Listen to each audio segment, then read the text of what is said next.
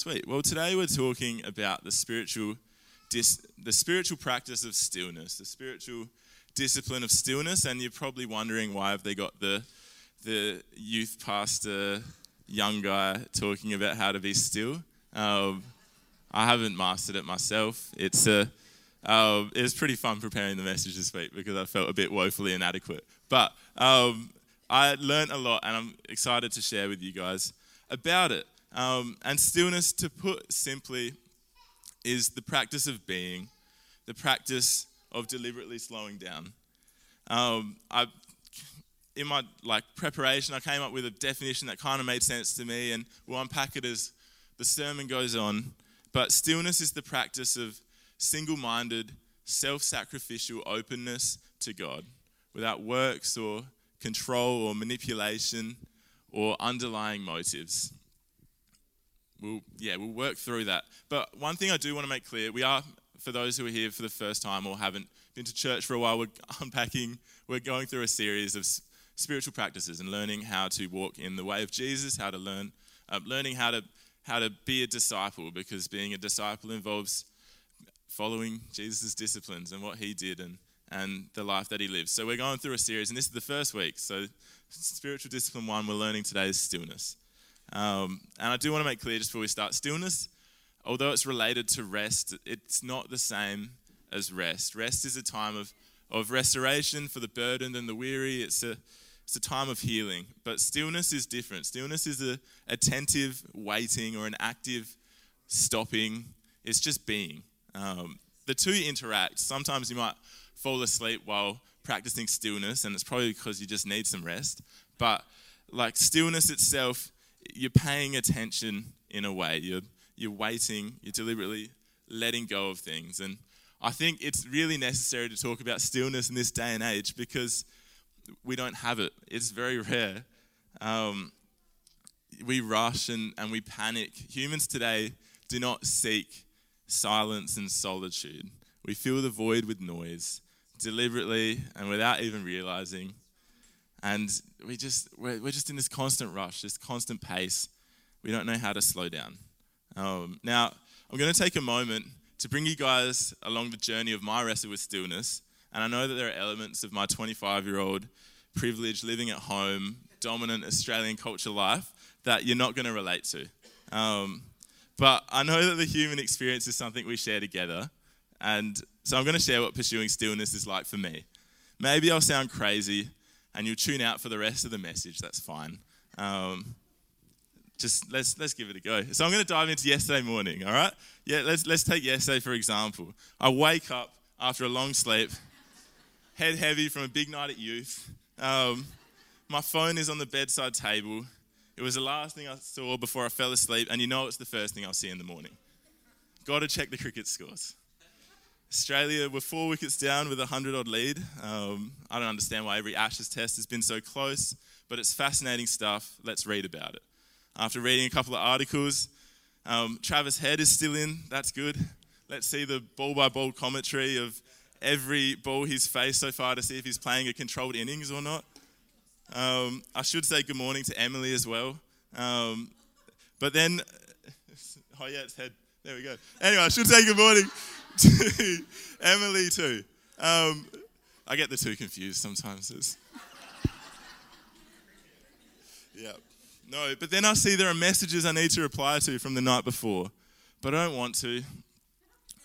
So I put my phone down, but I should. So I pick my phone back up to reply to them. Time to check socials. Instagram first. It's like an eye looking at us right now, hey? A bit sus. It's fine. I'm probably on there for about 20 minutes.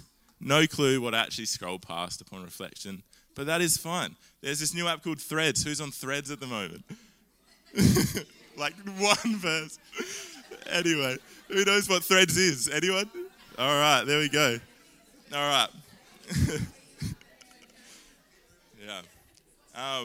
Essentially, it's like a new Twitter where you're just posting your thoughts and you're just stream of consciousness. It's stupid, but I jump on and think of funny things to say, witty things to say for who knows how long.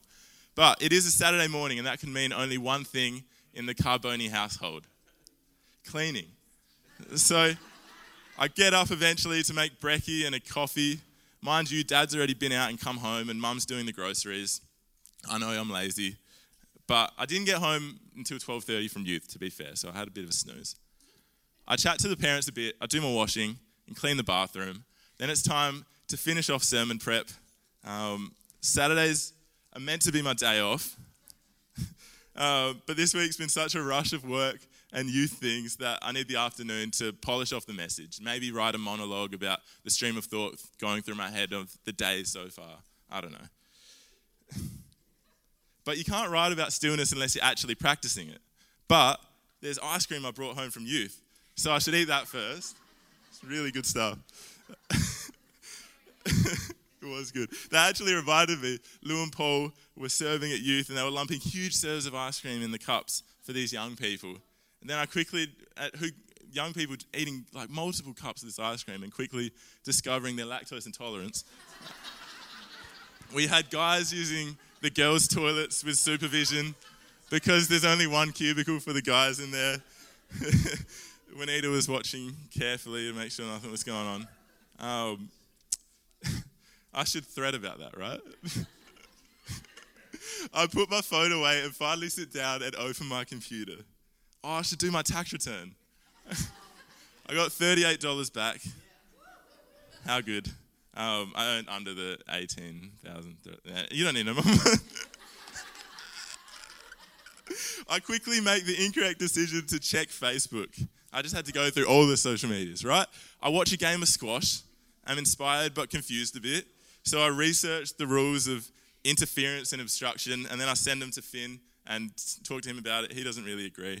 That's fine. We chat a bit. It's lunchtime by this point, and Mum's made zucchini slice. I'm a very blessed son, even if my board's going up. It's probably fair. But let's get back to the laptop. Let's finish this sermon on stillness, all right? That's that over. I don't think I've captured all the frenetic thoughts and wayward ideas that were going through my head, but our minds operate at this frightening speed, a frenetic pace, constantly absorbing noise. Perhaps it's my generation. I don't know. Maybe it's just me. But life feels really loud. This became heaps obvious when I went on a silent retreat earlier this year. I'll touch on it more in a bit, but basically on this silent retreat, it was actually at this place, Seven Hill, up in the Clare Valley. I didn't have my phone on for most of the 5 nights away, and it was super fascinating because phones are a great amplifier of noise, and so often we blame the phones as the problem for this struggle and this loudness. But going away, I realized that the noise is not the phone itself, because the hum and the loudness in my brain continued long after that sucker was switched off. And I realized in this time that our minds have grown so accustomed to the frenetic pace of today that even when the devices that capture us aren't around anymore, we cannot slow down. Much like the Israelites in Egypt, wandering the deserts, not knowing how to be free, we must rediscover the pace of life that God calls us to live at. And that requires much silence and solitude. Noise is the norm. Silence and solitude is weird. Imagine retreating to a quiet place for longer than an hour and just doing nothing. Perhaps people will wonder where you are. It just doesn't feel like a productive use of time, right? The energy we exert towards these ever-occupying things helps to make us feel important and useful. To feel in control, we build our identity on what we do. Imagine letting go of the control we pretend to have on our lives and taking 20 minutes a day of silence, stillness, solitude, giving God control of that incy-wincy portion of our time. What would happen? Very little. Perhaps God would astound you with a vision or grandiose displays of fire and thunder. Perhaps he'd speak in a gentle whisper. Perhaps the time will humble you, reminding you of who is actually God over your life. Humility allows God's intervention. He's the center of the story, not you. Now, stillness is hard for doers because it's the practice of doing nothing yourself. It's hard for thinkers because you have to empty your mind of all those thoughts making a racket in your head. And for feelers, they have to let their emotion pass by. So, why do we practice stillness? And the simple answer is because God works in stillness. Let's look at the story of Elijah. Now, I'm not going to do it justice because I'm going to run through it pretty quick, but incredible things take place in this narrative. First, you have this guy, King Ahab. It says in 1 Kings that Ahab did evil in the sight of the Lord more than all those who were before him. He married Jezebel, who's now revered for her evilness. Who's heard someone be called a Jezebel before? Maybe it's a Christian thing, I don't know. But Jezebel is renowned for this evilness because she would just mercilessly kill Israel's prophets. And her and Ahab just were running amok and making a bunch of altars to this other god, Baal, and turning away from the God of Israel. And it's at this point where Elijah enters the scene. He goes to Ahab and predicts a drought, and 3 years of no rain follows. In this time, crazy things happen. Elijah's fed by a widow. He revives her son after the son dies of illness, and then eventually returns to Ahab after these years. Elijah challenges Ahab to a showdown. Baal and 450 of his prophets against the Lord and Elijah. Just Elijah, just the one prophet. To sell the story well short of what it's worth, God wins. He shows up. Baal doesn't show up. He's nowhere to be seen. And the drought ends. But as Ahab runs and tells Jezebel of this incredible event, she promises to kill the prophet Elijah. So Elijah flees, and we pick up the story here in 1 Kings 19. I'll read it in the NIV. And we'll go through this. Elijah was afraid and ran for his life. When he came to Beersheba in Judah, he left his servant there, while he himself went a day's journey into the wilderness. He came to a broom bush, sat under it, and prayed that he might die. I have had enough, Lord, he said. Take my life. I am no better than my ancestors. Then he lay down under the bush and fell asleep. All at once, an angel touched him and said, "Get up and eat." He looked around, and there by his head was some bread baked over hot coals and a jar of water. He ate and drank and then lay down again. The angel of the Lord came back a second time and touched him and said, "Get up and eat, for the journey is too much for you." So he got up and ate and drank. Strengthened by that food, he traveled 40 days and 40 nights until he reached Horeb, the mountain of God, where he went into a cave and spent the night. And the word of the Lord came to him. "What are you doing here, Elijah?" he replied.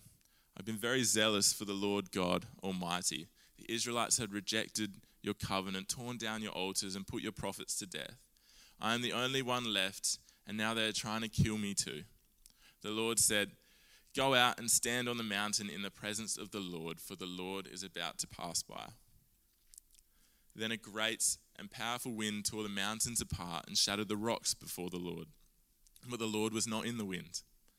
After the wind there was an earthquake, but the Lord was not in the earthquake. After the earthquake came a fire, but the Lord was not in the fire. And after the fire came a gentle whisper. When Elijah heard it, he pulled his cloak over his face and went out and stood at the mouth of the cave. Then a voice said to him, "What are you doing here, Elijah?" Elijah goes on to repeat his reply, and the Lord gives him a plan to return and restore Israel. When I read this, my first thought was a cynical one. It'd be nice to be tapped on the shoulder by an angel of God, right? God does incredible things in this story alone, but there is something deeper taking place that we should understand. What is God's intention here? Why send an angel to bring him food so he can journey to a mountain? Why bring about a great, powerful wind and an earthquake and a raging fire? Why wait until after the three subside to speak in a gentle whisper? Why not tell Elijah his plan for Israel when he first asks, instead of showing this great display of nature? Perhaps God feels the need to show Elijah that he's not some behemoth wielding supernatural powers, showing off when needed. Perhaps God wants to teach Elijah and every reader since that he is a relational God, one that listens and speaks and invites us into his story, invites us into his kingdom. God shows us that we're not always going to find him in the attention-grabbing or eye-catching things. Sometimes it's going to be in the quiet, away from the constant rush of life. It could be a gentle whisper, perhaps a thought, or a deep knowing, or a peace that floods the soul. Stillness is a practice that requires sacrifice and deep listening, but it's not a transactional work. You don't practice stillness to get more out of God or because it will bring you peace, every time at least. You practice stillness because God has saved you, and it deepens your relationship with your Savior, with your Creator. Like any relationship, God's not going to give you all the answers you want either. He's not a supermarket cashier checking out items when you come to the register. Jesus doesn't want our rituals anymore. He wants us to follow his way of life, in the good or the bad. But if we practice stillness without control, manipulation, or underlying motives, God can encounter us on his terms. And we can rediscover our place as the created, formed and sustained by the Creator. The OG to monasticism, Saint Anthony is his name, he looks like this. Monasticism being like monks. He was one of the first, and kind of, they call him the father of monasticism. Spent 80 years in silence and solitude. It's pretty intense. Not advocating that for everyone, but in his pursuit of stillness, Anthony, he's called, found an answer to the question that plagued him most. Am I my own creator, or am I a creature made and loved by a creator? If we ask that question to ourselves, and the answer is the first one, then get out there and pursue influence, wealth, power. Go make something of yourself. Go create your own destiny. Create like whatever you want yourself to be, because you are your own creator, and your life is in front of you, and you should strive, you should hustle, you should get to that place that you want to go to, because you are your own creator, and that's what you can do. But if the answer is the second one, then the reality sinks in that we cannot form ourselves. Suddenly, we rely on God to form and build us up. And in times of stillness, in times that are empty and meaningless, or so we're told, in these times the Creator can create, forming and transforming us more fully into the people he's created us to be. Genesis 1:1, the world was was void and meaningless. It was empty, it was formless. In that space he created life. In our spaces of emptiness and seemingly meaningless time, God can create and form us and transform us more fully into the people he has created us to be. Stillness is not lonely. It's our response to the idea that we are held and we are loved. And it's this wonderful quote by a guy called Thomas Keating. He writes poems that being in God's presence is like coming home to a place I should never have left, to an awareness that was somehow always there, but which I did not recognize. And for those that have experienced God's presence, I'm sure they can attest to this familiarity of being in God's presence, like it was like you're returning home. It's something almost unexplainable. But like we said, spiritual disciplines were following the way of Jesus, and Jesus pursued stillness as well. Multiple times he did great miracles and taught incredible truth, and then would retreat to a mountain or the wilderness for days to be with his Father and practice stillness. Fully human, he knew the source of his strength. He knew his Creator. In these stories, I've got Luke 5:15-16 here. But now more than ever, the word about Jesus spread abroad. Many crowds would gather to hear him and be cured of their diseases, but he would withdraw to deserted places and pray.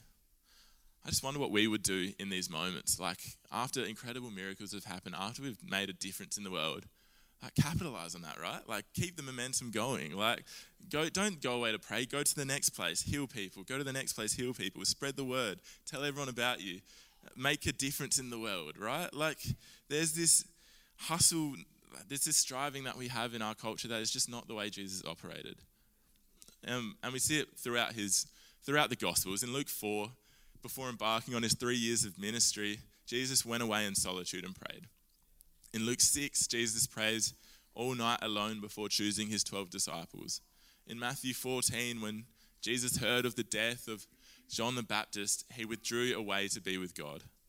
And in Luke 22, Jesus withdrew to pray, his heart aching because he knew the time had come for him to suffer and be crucified. In the example of Jesus then, we can see that stillness was a practice he would continuously partake in. Before major life events, after major life events, before making important decisions, to grieve, and in times of great distress. It's a practice he pursued consistently and often. And if we are to be followers of Jesus, his disciples, we should practice stillness continuously as well. So how can we pursue stillness?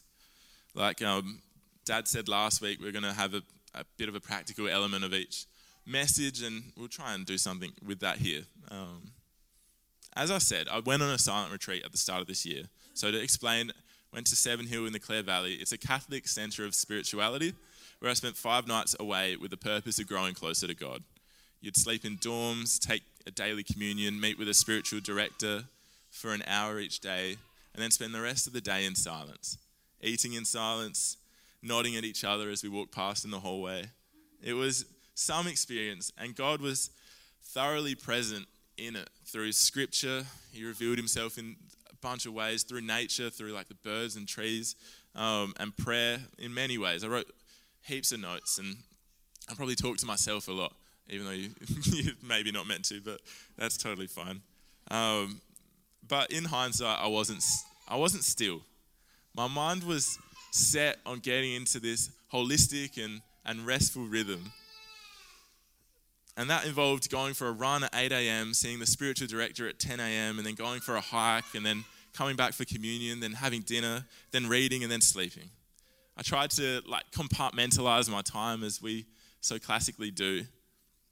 And although I thoroughly enjoyed the retreat, and it was a really awesome time, and if that's something you want to experience, I recommend it 100%. But looking back, there was something missing, and that was this single-minded openness to God. A schedule I pulled together to try and make the most of the time, because it's this 5-day silent retreat, I've got to make the most of it all, became something that hindered it. And why am I telling you this? Because I think that for us to practice stillness effectively and grow in this discipline, we must change the way we hold our time. So let's make this practical. I've got 4 kind of things that we'll have a look at. And the first is time. The question is there one thing you can change about next week's calendar that will allow you to slow down and be still with God? Perhaps you need a sledgehammer to attack your schedule and just free it up because you've realized that I've prioritized striving and getting somewhere myself over being and letting God be the creator of my life. Perhaps it just needs a single change. I know for some people they just need something in the morning that helps them notice God. Sometimes they need a day of the week where they just have a stillness, or like an hour of one day each week where they just spend time with God. But I encourage you, is there one thing you can, if looking at your calendar this week, and we'll get a chance to do this in a sec, is there something that will allow you to slow down and be still with God? Something you can change. And just to make clear again, being still and waiting for God with open hands is a productive use of time. Remember that. My second one is to escape. Being still requires separating ourselves from the things that demand our energy and attention. What is one place you can go to escape the rush of life and listen deeply to God? You know, the first place I reckon I experienced stillness in my life was in the shower. Much to mum and dad's displeasure when I spend 15 minutes in there. It was the only place to escape the noise of my phone and the noise of everything else. And I didn't realize it at the time. I just thought, the shower's great because everything is just peaceful. Everything is quiet. It's just this water washing over my head, drowning out whatever else is around me, any of the thoughts in my head. And eventually it became somewhere I realized I could pray and talk to God in. Not that I do that every time, but it just, like, all of a sudden I realized that was a place of peace, a place of stillness. I know for others it's going for walks. Sometimes just leaving your phone at home, just going for a walk around your neighborhood is a great way to practice stillness. Sometimes maybe it's going to a cafe that you really like and just going on your own and just resting. Perhaps there's the garden near your work that you like to go to and everything's just a bit much. I know for me, I'd love going swimming, probably not in winter, but in summer, you can't get distracted. Like, you're just with the waves. It's just like there's nothing that can pull you aside. It's just you and the ocean, and it forces you to be still. I know one other good thing to escape, if you've got a lot of thoughts in your head, write them down. It's like, if you really want to be still and you're sitting there and there's just thoughts are racing, sometimes it just helps to put them in your notes app or whatever, wherever you track all your thoughts, and just leave them there so you know you'll see them again. But then take the time to be still. The third one is noticing. Now, the art of spirituality is learning to look. Teresa of Avila said that about 1,000 years ago, I think. And in moments of practicing stillness, attentively note the things around you that remind you of God. I know I've spoken to Dad about this, and for him it's the ocean, and it's eternal, backwards and forwards, the to and fro of the waves, always receding, always crashing back. It just reminds him of God's eternity and his ever presence and continuality. I know for some that's breathing. If you're worried or anxious, just know breathing in and out and remembering that God is always there, always present, always here. For me, on that silent retreat, it's a funny one, but it works for me. Whenever I see a magpie, I think of God now. And it's maybe remember 3 or so years ago, I think there was a poem about the church that Mum wrote, and it had the magpies warbling off, and you hear them in the tree all the time. But in that, I was at this silent retreat, and I was like, God, where are you? Like, I want to hear from you. I'm ready. I want to listen. What's going on? And sometimes it would just, I don't know what grabbed my attention, but whenever I noticed a magpie, I remembered that God was present and here and active and wanting to speak. And wherever I'd walk in that place, like, magpie would just remind me that God is here, God is present. He doesn't go anywhere, of course, but it's just a reminder of God's presence in our lives. And maybe for you that's scripture. You love to look at scripture and that helps you to notice God. That's totally cool too. The last one is community. Stillness is strengthened in community and by the spiritual practices that are meant to be shared, like accountability, like confession, praying together, reading the Bible together, practicing your spiritual gifts together. Bonhoeffer, the German theologian and martyr, says this: those who want community without solitude plunge into the void of words and feelings, and those who seek solitude without community perish in the bottomless pit of vanity, self-infatuation, and despair. They have to come together. So ask yourself the question, are there like-minded people in my life that I can practice stillness with? And we're just going to come into a time of response. I might just get Emma to play keys if that's cool. Look, I was sitting there during worship today. It was a really awesome time. But there was a set, like I always get nervous before sharing. It's just something that happens. It's not in my stomach that I can't shake. And it's not a very nice feeling, honestly. It's something that just, I guess, is probably pretty normal. And but one thing, I was just sitting there in worship, standing in worship, and the only words that were in my head was, "In my weakness, you make me strong." And it's just so true about stillness, in letting go, in admitting your vulnerability, realizing and saying that you are not in control of your life. God can come in and make us strong, and in his control just do great things. And every time the knot got stronger in my stomach, I would just say it again and again in my head. And that not would subside. It was pretty cool because I felt like, oh, nice, this is working. But being still is a surrender. It's a letting go, a giving up, to stop allowing ourselves to indulge the torment of life at breakneck speed. It's a decision to let God be God. That incredible verse when the Egyptians are closing in on the Israelites in Exodus 14. It's verse 13 to 14 for those who want to know. But this verse, do not be afraid, stand firm, and you will see the deliverance the Lord will bring you today. The Egyptians you see today, you will never see again. The Lord will fight for you. You need only be still. It was Steve Woods that had a prophetic word for us as a church in 2023, and that was to simply give up, to give up control.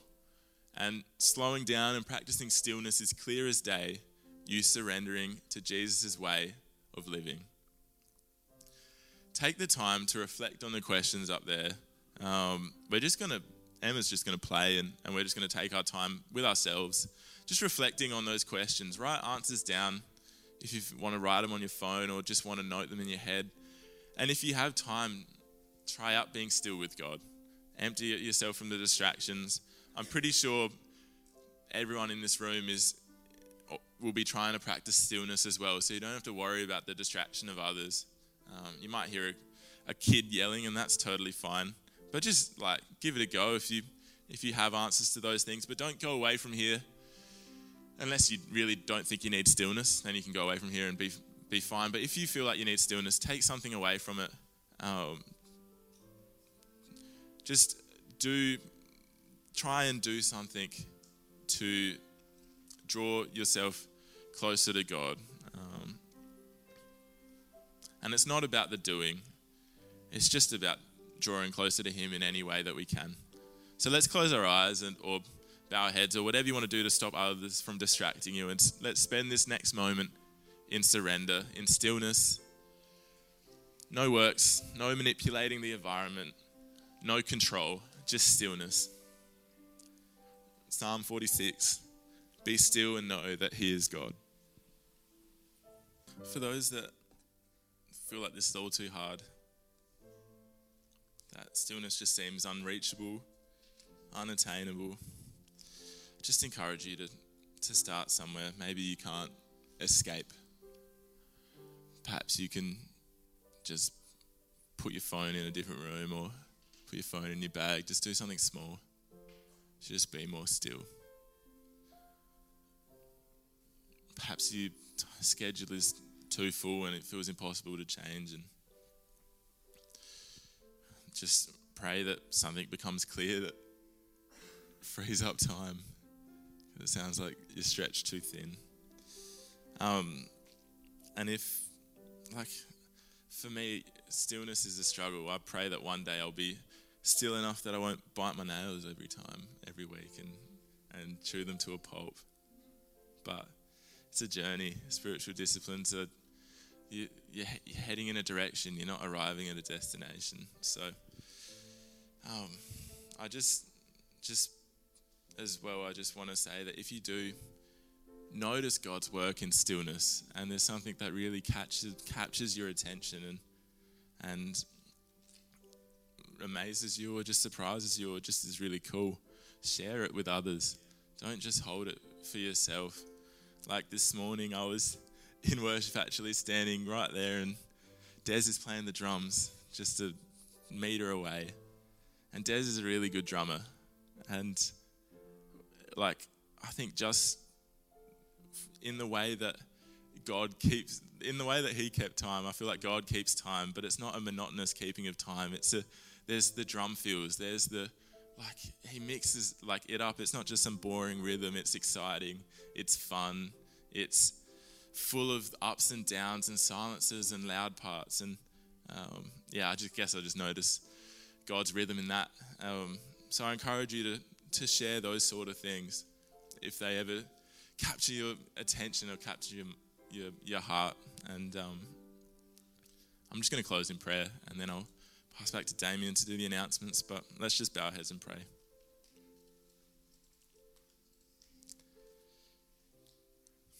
God, thank you for your life that you've given us. Thank you that we don't have to try and create ourselves or form ourselves, God, but you are the creator and sustainer, and you will always be that for us. Lord, thank you that it takes the pressure off of us trying to achieve something with our lives, God, but that when we just participate with you, you do incredible things. You give us purpose. You give us